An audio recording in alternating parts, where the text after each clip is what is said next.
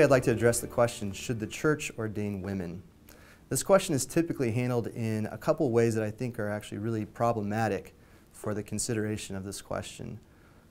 I think it is the most pressing issue for the church today, so I think it's important that we carefully consider how to best address this question. So the first way that I think it's wrongly handled is that this question is treated as a women's issue. The problem with that is that this is a gospel issue. And when we realize that it's a gospel issue, it then becomes a full church issue. But that's not how it's been typically handled. It's been treated as a kind of feminist issue, an issue that the left is particularly concerned with. And so a good number of Christians think that they can dismiss the question out of hand. What I think is important for us to note is that this is at the heart of the gospel. Now, it's not obvious to many people that this is at the heart of the gospel. And even in my own thinking and studying on this topic, it was B.T. Roberts that convinced me of this. B.T. Roberts was one of the principal founders of the Free Methodist Church, which was founded in 1860. And his whole lifetime, he was an advocate for women in ministry. 2 years before he died, in 1893, he wrote a book called Ordaining Women. And in this book, he displays a dizzying array of sources as he made his case for the ordination of women. He employed scripture and reason and tradition and experience to make his case. And scripture, though, was at the heart of his argument. And what he said was, what's foundationally at play here is the interpretation of scripture. And that Christians have for so long been misinterpreting scripture. He shows a kind of analog in the way in which Christians had considered the issue of slavery in the church. And he pointed out that scripture was used to support this institution. And now, as we look back in 1891 on the institution of slavery, it's a bit of an embarrassment that we read scripture in that way. But he shows it to be the case that we've been wrong in our interpretations in the past, and we should at least be open to the possibility that we're wrong about our interpretation of scripture on this issue. So what Roberts does is he takes on several different key passages in scripture. He starts with the Old Testament, Genesis 1 through 3. He talks about the subjection of women to men post-fall. And he says that what this really is that this is a result of the fall. Why would we want to perpetuate the fall?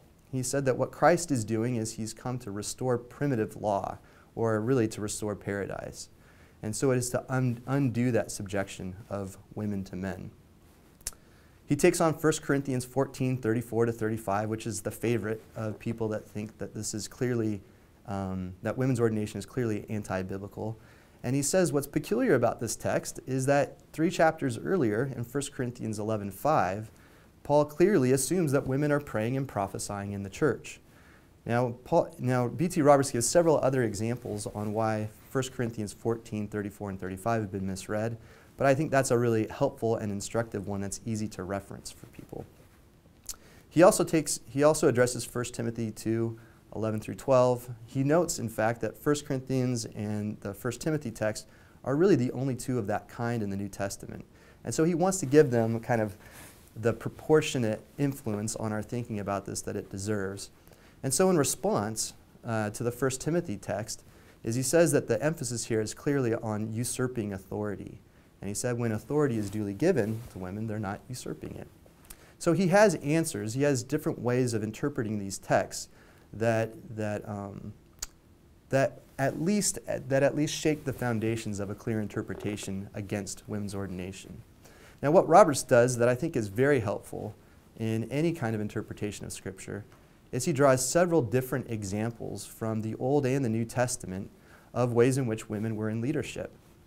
He cites the Apostle Paul as one of the prime figures that are giving a voice to these different examples. And he cites how Paul in Romans 16 mentions Junia the apostle and Phoebe the minister. He cites Priscilla and Aquila, who were partners in ministry with Paul, who helped the great preacher Apollos become an even greater preacher. So B.T. Roberts culls from a number of different biblical sources to demonstrate the ways in which there were, in fact, women in leadership in the early church. For Roberts, though, the key text for thinking about all of this is Galatians 3:28.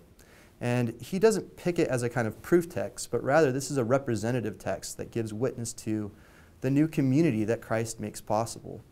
And what he says is that declaration that in Christ there is neither Jew nor Gentile, slave nor free, male and female, we're all one in Christ, is the kind of symbolic representation of what the gospel means. So it was Roberts that convinced me that this is a gospel issue and not a women's issue. So all churches would do well to think very carefully about this issue rather than sideline it to a women's Bible study group for a topic to take on. The second way in which this has been wrongly approached is in the way in which it's been the Bible that's been proposed as the main obstacle to forbidding women from ordination. And I've already talked a little bit about that, but what I want to point out here is that the obstacle is not Scripture, and that this has actually been confirmed by the group that you would least suspect, and that is the Roman Catholic Church. So this is the largest group of Christians in the world with over 1 billion members. And in 1976, the Pontifical Biblical Commission, that's the study group of the best scholars in the Catholic Church, did a study on this question of should women be ordained as priests. And they determined in a unanimous vote of 17-0 that no, women cannot be forbidden from the priesthood based on the New Testament witness alone. Then they took another vote on the full witness of Scripture, and they determined in a majority vote of 12-5 that you cannot forbid women from ordained ministry, from the priesthood.